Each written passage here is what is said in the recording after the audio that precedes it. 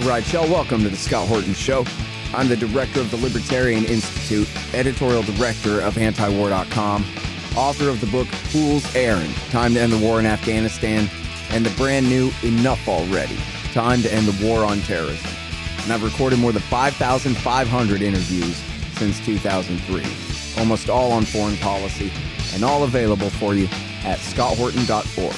You can sign up for the podcast feed there, and the full interview archive is also available at youtube.com/Scott Horton Show. All right, you guys, on the line, I've got the great Andy Worthington, my good old friend. Some of you longtime listeners probably missed this guy. He's the best that we've ever had on Guantanamo Bay. He wrote the book, The Guantanamo Files, which is, well, he edited it, really. It's all about every single one. Everything he could find on all 700 and something guys that W. Bush had locked up in there. And, of course, he did the documentary called Outside the Law, which is absolutely excellent. And he's written a million articles on all of this stuff for the Future Freedom Foundation, for one thing, but also at his own website, andyworthington.co.uk. Welcome back to the show, my friend. How are you? I'm good. Thank you for having me back on, Scott. It's always very good great to talk to you. Yeah, absolutely, man. So, I mean, believe it or not, here we are in the future, where the occasion for this interview is the 20th anniversary of the opening of Guantanamo Bay Prison. No, the 21st anniversary. Oh, the 21st. I need to pay better attention. Oh, that's right. Yeah, it was so too. I'm sorry. I don't know what I was thinking. I knew that. I just said it wrong because I'm stupid.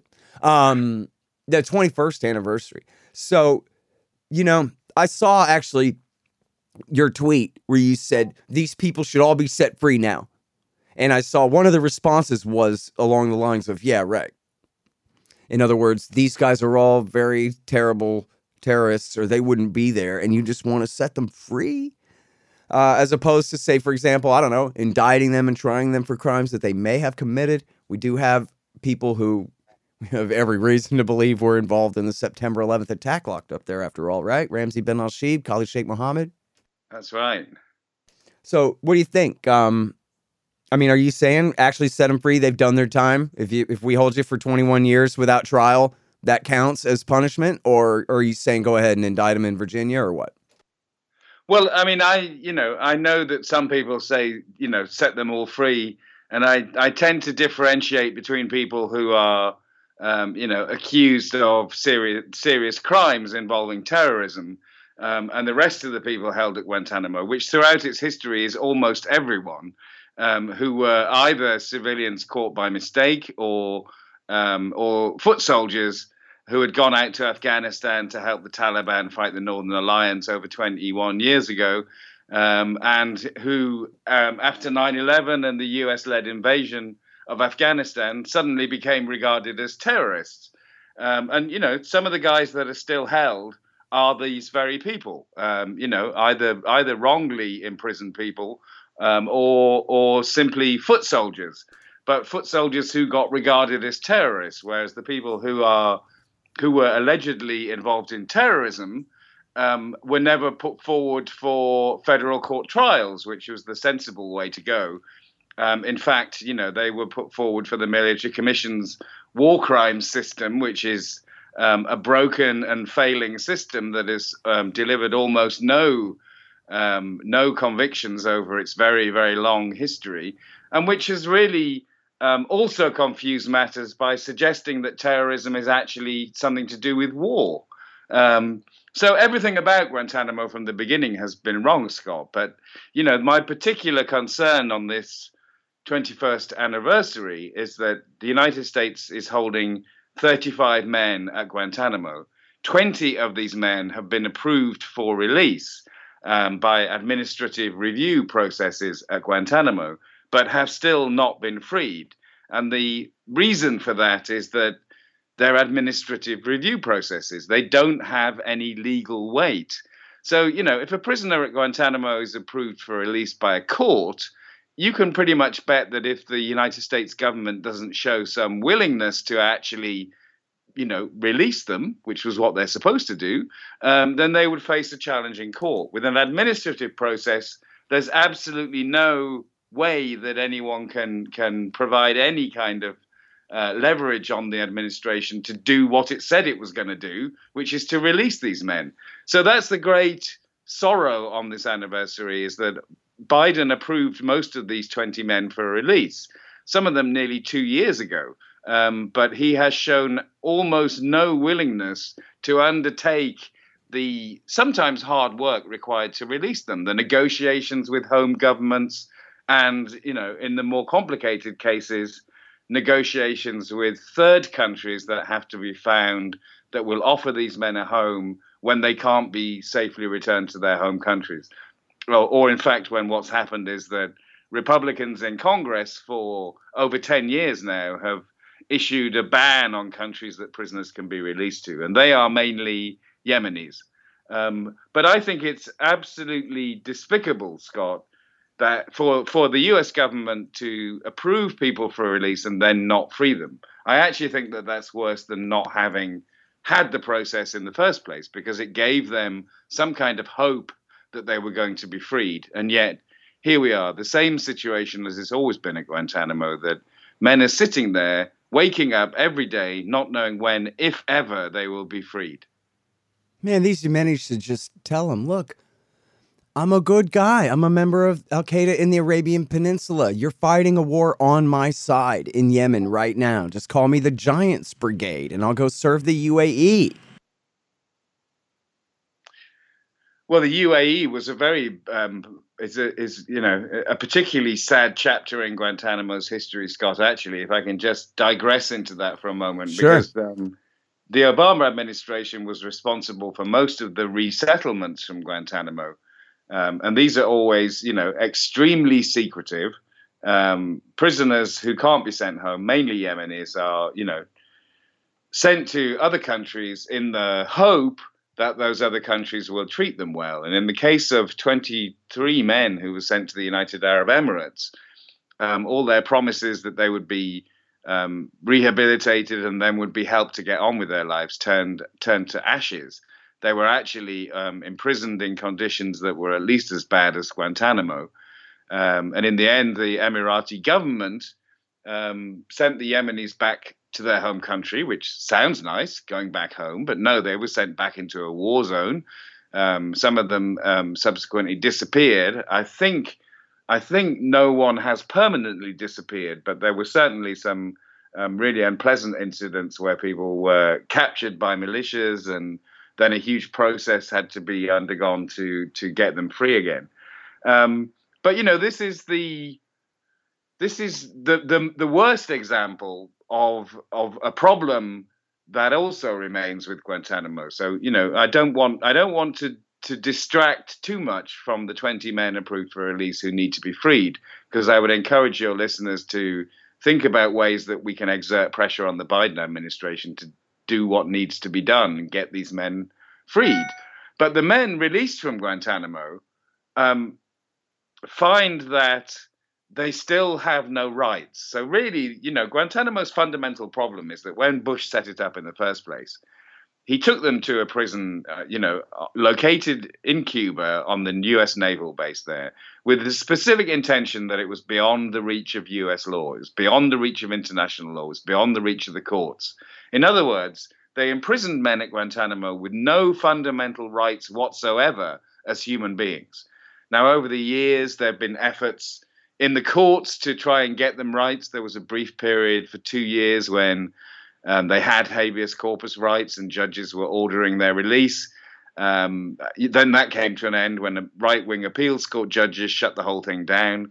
The law, apart from that period, really has never properly functioned at Guantanamo. And it turns out that even when you leave Guantanamo, you are still a human being deprived of all rights by the US government, because when you're freed, you can be prevented from traveling, you can not be given a passport, you can not be allowed to have family visits, you can not be allowed to work, you can be arbitrarily harassed, even imprisoned, and in the worst cases, of which there have been examples, people are pushed to the point of death through this neglect on the part of the U.S. administration. But fundamentally, what the problem is that you never get away from having been designated arbitrarily as an enemy combatant with no rights whatsoever as a human being. And that's still the situation now. And in fact, if I could, I'd point listeners to a great article that's just come out in The Intercept by Elise Swain, which is about one of these men, Sabri al-Qurashi, who was resettled in Kazakhstan in 2014. And his life there is an absolute misery. The Kazakh government, regards him as a terrorist, treats him extremely badly, and there's no relief. There's nothing that can be done about it from the prisoner's point of view. It was awful under Trump because he completely scrapped the role in the State Department that was supposed to liaise with former prisoners and, make sure that people were treated well, and also that they, couldn't constitute a threat to the US. Biden hasn't really done very much to reestablish any responsibility for Guantanamo within his administration. So in summer, he appointed a senior ambassador, Tina Kadenow, to a role in the State Department dealing with Guantanamo transfers. And I believe that she's doing her very best. But to be honest, Scott, she doesn't have the full backup of the people that she needs to back her up, which is the Secretary of State, Antony Blinken, and the President of the United States, Joe Biden. Because, getting men out of Guantanamo requires high-level involvement on the part of the United States government.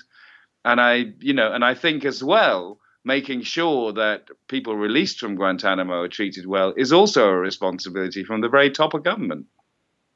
This thing is such a disgrace. I can't even believe we're still talking about this. I mean, I kind of can, but I know you remember that George W. Bush and Colin Powell said they wanted to close it. It had served out its usefulness. By the time the Supreme Court ruled that we do too have jurisdiction here, then what was the point anyway?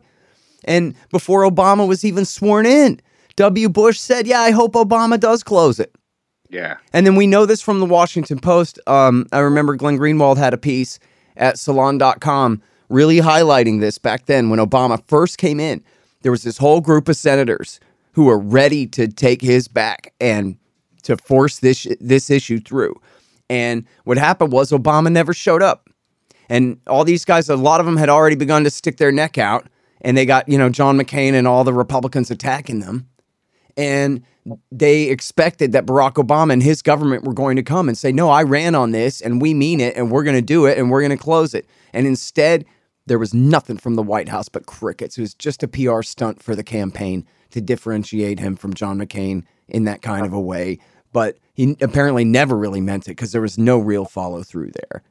I think looking back on, for what it's worth, looking back on what is now 14 years ago, what happened was that instead of acting immediately, he had something like 60 odd prisoners who'd been approved for release by Bush. But what he did was he set up his own review process, who's spent the year deliberating on what to do with the 240 men he'd inherited from Bush, and issued a report in January 2010, recommending that 2/3 of these men should be freed, which, ultimately is what happened. The problem after that was the disposition of the other men who were either recommended for prosecution or in 48 cases for ongoing imprisonment without charge or trial. And, picking away at that, chipping away at that has been, what everyone involved in trying to get Guantanamo closed has been doing for the last 13 years. Yeah. But while he was undergoing this review process, Scott, the Republicans rallied against him, frankly. And, and except that he's the commander in chief. And so if they say, oh, you can't spend money moving these prisoners, he could tell the officers there, I said move the prisoners.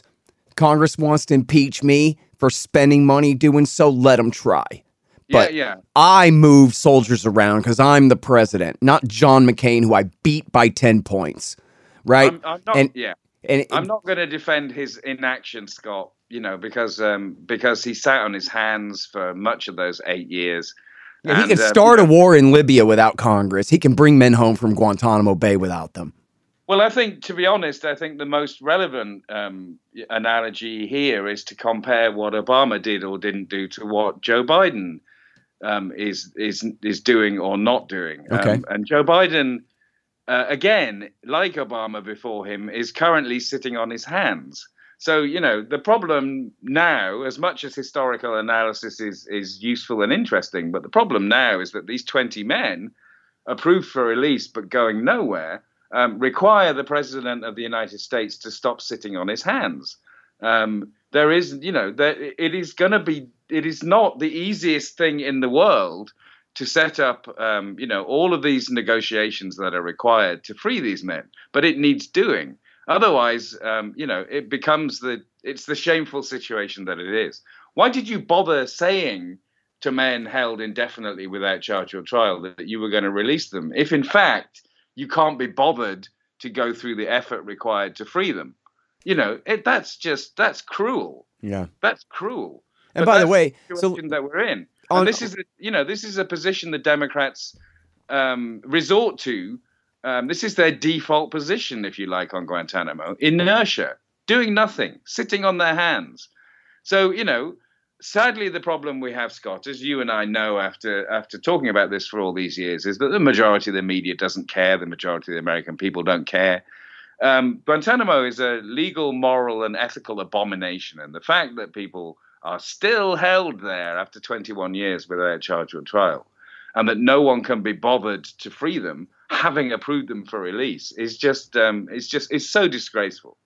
Yeah. At the Libertarian Institute, we publish books. Real good ones. So far, we've got Will Grigg's No Quarter, Sheldon Richman's Coming to Palestine, and What Social Animals Owe to Each Other, and 4 of mine, Fool's Errand, Enough Already, The Great Ron Paul, and my brand new one, Hotter Than the Sun, Time to Abolish Nuclear Weapons.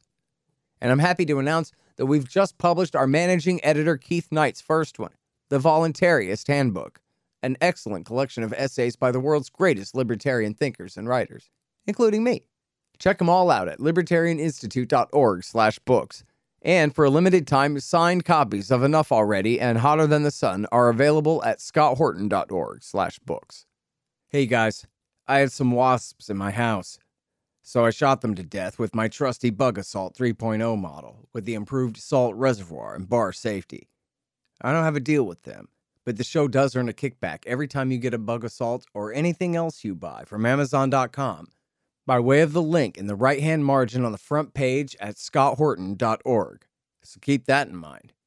And don't worry about the mess. Your wife will clean it up. Well, it's perfectly fitting, frankly, for the absolute, merciless and completely stupid dysfunction of the American empire as it falls apart. That they can't even get it together to tie up this one loose end here after 21 years like this. And the prison costs $540 million a year to operate. So, what an absolutely shameful waste of money it is as well. But somehow, as is always the case with military expenditure, no one seems to care how much money is lavished on the military. This is a stupid amount of money. I mean, this is, $13 million per prisoner per year at least. But, as you and hopefully many of your listeners know, I mean, the amount of money that is approved in the annual National Defense Authorization Act every year is, what is it? Close to $1 trillion? Yep. Yes, it certainly is. And of course they've gotten a whole new lease on life now. As Ben Rhodes told the New York Times, the whole terror war era where we overreached and kind of discredited ourselves, that's all over now.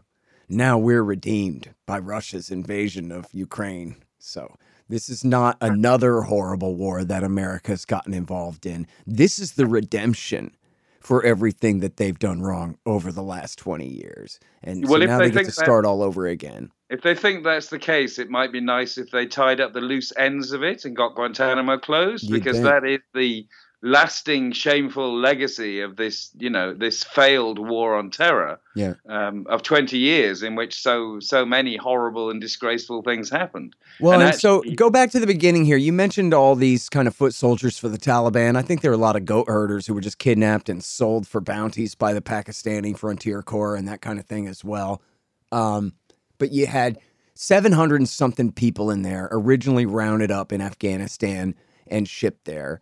And that was from '02 through '06. And then, correct me if I'm wrong, it was in 2006 when they finally brought the actual Al-Qaeda guys that they had captured, who had been in CIA custody, being tortured by the CIA all that time, were finally brought to Guantanamo. Maybe there had been a couple, but virtually all of the actual bin Ladenites weren't at Guantanamo for the first 4 years there. They were brought later, and then they were like the window dressing. That, see, there are real terrorists at Guantanamo Bay, when in fact the lesson was this whole thing was a publicity stunt. They said, we need to fill this thing just with local Pashtuns to make it look to the American people like there's this real threat out there that has to be wrapped up. When in fact, Al-Qaeda at the time of September 11th was no more than 400 men, and about half of whom were killed at Tora Bora, and the other half were allowed to escape. Yeah, exactly, Scott. Yeah.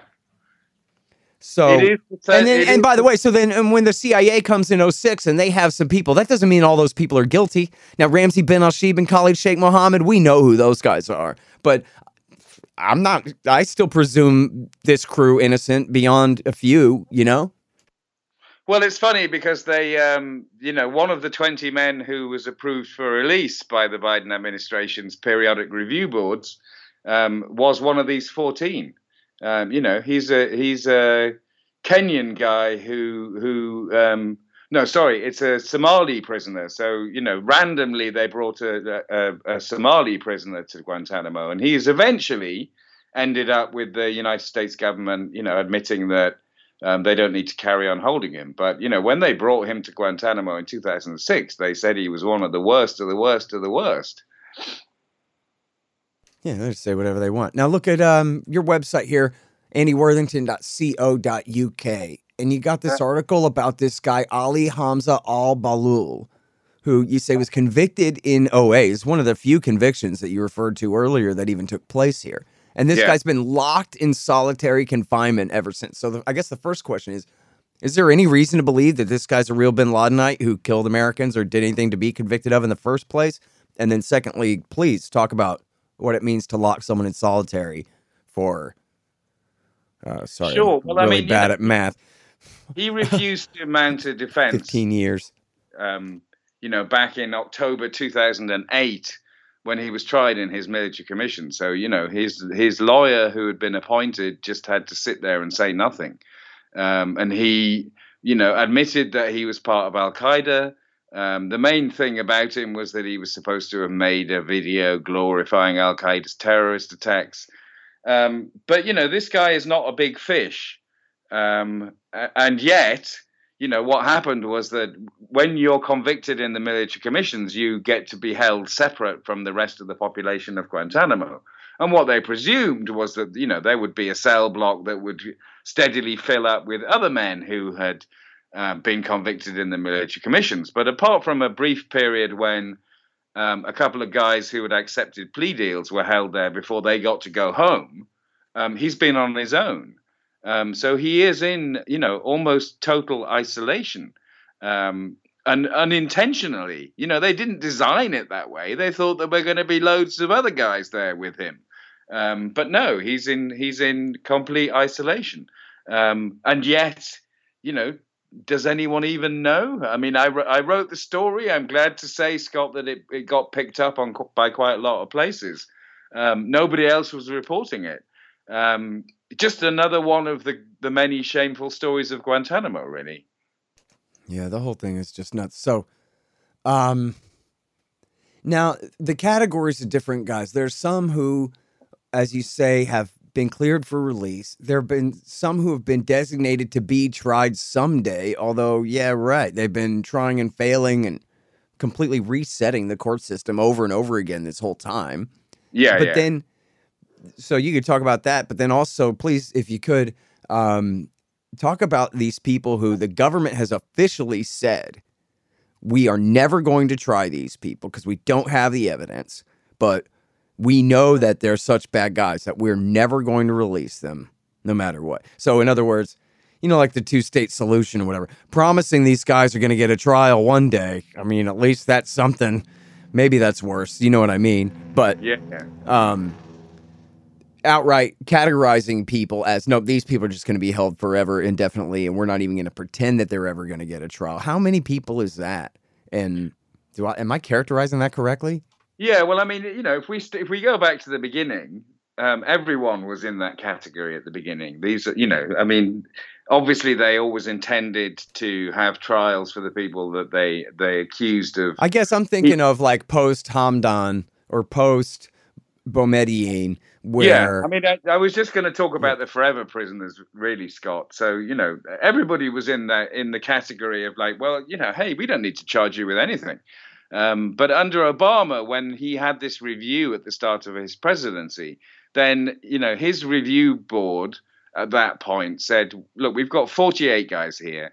We think they're too dangerous to release, but because we don't have sufficient evidence to put them on trial. And fundamentally, he set up the periodic review board process in response to this. So, you know, every few years they would get to go before a panel and explain why they thought that the United States should think that it's safe to release them. In other words, they would have to be contrite about their alleged crimes, whether they committed them or not, and convince the panel that they would live a peaceful life if released from Guantanamo. And that has whittled away the numbers of forever prisoners, so that, you know, when Biden took office, there were 22 of these 48 guys left. Now, he has approved 19 of them for release. There are only 3 forever prisoners left now at Guantanamo.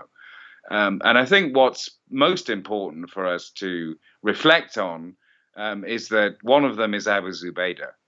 So Abu Zubaydah, who was the man for whom the post 9/11 CIA torture program was first developed, under the mistaken and stupidly mistaken belief that he was number 3 in Al-Qaeda. There were plenty of people involved in intelligence who knew that he absolutely wasn't, that he was a facilitator for another training camp that wasn't aligned with Al-Qaeda, but they tortured him and did all of this. And, you know, over the years have kind of quietly walked back from almost every claim that they made about him. And let me interject here that John Kiriakou and Joseph Hickman wrote a book where they finally solved this thing. There were 2 Abu Zubaydahs. They were cousins with the same name. And that was how this guy was everywhere at once, and why the CIA originally thought, oh my God, this must be bin Laden's number 1 guy. Because he was responsible for all this stuff when it was really 2 people, and neither of them were bin Laden's number 1 guy at all. Well, yeah, I mean, I think they should have known, because I think there were people in the FBI who knew quite early on, or even before he was captured, that he wasn't who they were pretending to claim that he was. I mean, you know, not just mistaken intelligence, but, you know, one of the things we need to look at with the torture program is that if you happened to end up being in CIA custody in these early years, they tortured you anyway. You know? That's the bottom line. That's Is it the right guy or not? Mm-hmm. We're going to presume it's the right guy. We're going to torture him to try and get him to tell us what we want. I mean, it's the most brutal version of what was happening at Guantanamo, where, in general, all of these nobodies that they rounded up, they wanted the same thing from them. Do we care whether we've got the right people or not? No. Are they telling us what we want to hear? No. Okay, well, let's abuse them then. Oh, it's such a huge part of this story that, I mean, it's such a long and complicated thing to tell in half an hour. But how Rumsfeld was jealous of George Tenet. How come George Tenet gets to torture people? I want to torture people too. And so he did torture people at Guantanamo. And then it was that torture, as they said, that bled over to the average guy on the street in Iraq. All these people are unlawful enemy combatants. Geneva Conventions don't apply. We can do whatever we want. And that went on for at least a year before Alberto Mora wrote his report who was, I think, a general or a colonel or something. And he was very high up in the military. Yeah. Yeah, so this is, I mean, they were torturing people, you know, in the name of interrogation and all that at Guantanamo, just as bad or maybe worse than the CIA was doing in their black site ghost prisons too, you know, for a long time. And then never mind that at the solitary confinement, holding someone in solitary confinement for more than a decade, I mean, you might as well kill the guy at that point. That's murder anyway. That's a fate worse than death, and everybody knows it. Yeah, well, except that no one knows his story, Scott, do they? Right. Exactly right. Hopefully people will go and look up his story today on my website. The guy's called Ali Hamza al-Balou. And as you pointed out, I wrote that story, you know, a few months ago. Yep. But just to go back to Abu Zubaydah, the Periodic Review Board process last looked at his case in the summer of 2021, and they haven't reached a decision about it. Yeah. So and this is a guy who they tortured into, he was one of the two major sources of Al-Qaeda guys claiming that Saddam Hussein backed and trained Al-Qaeda fighters, and they just outright beat it out of him. It wasn't true. Yeah, well, you know, I mean, and I think the main person was Ibn al-Sheikh al-Libi, who, you know,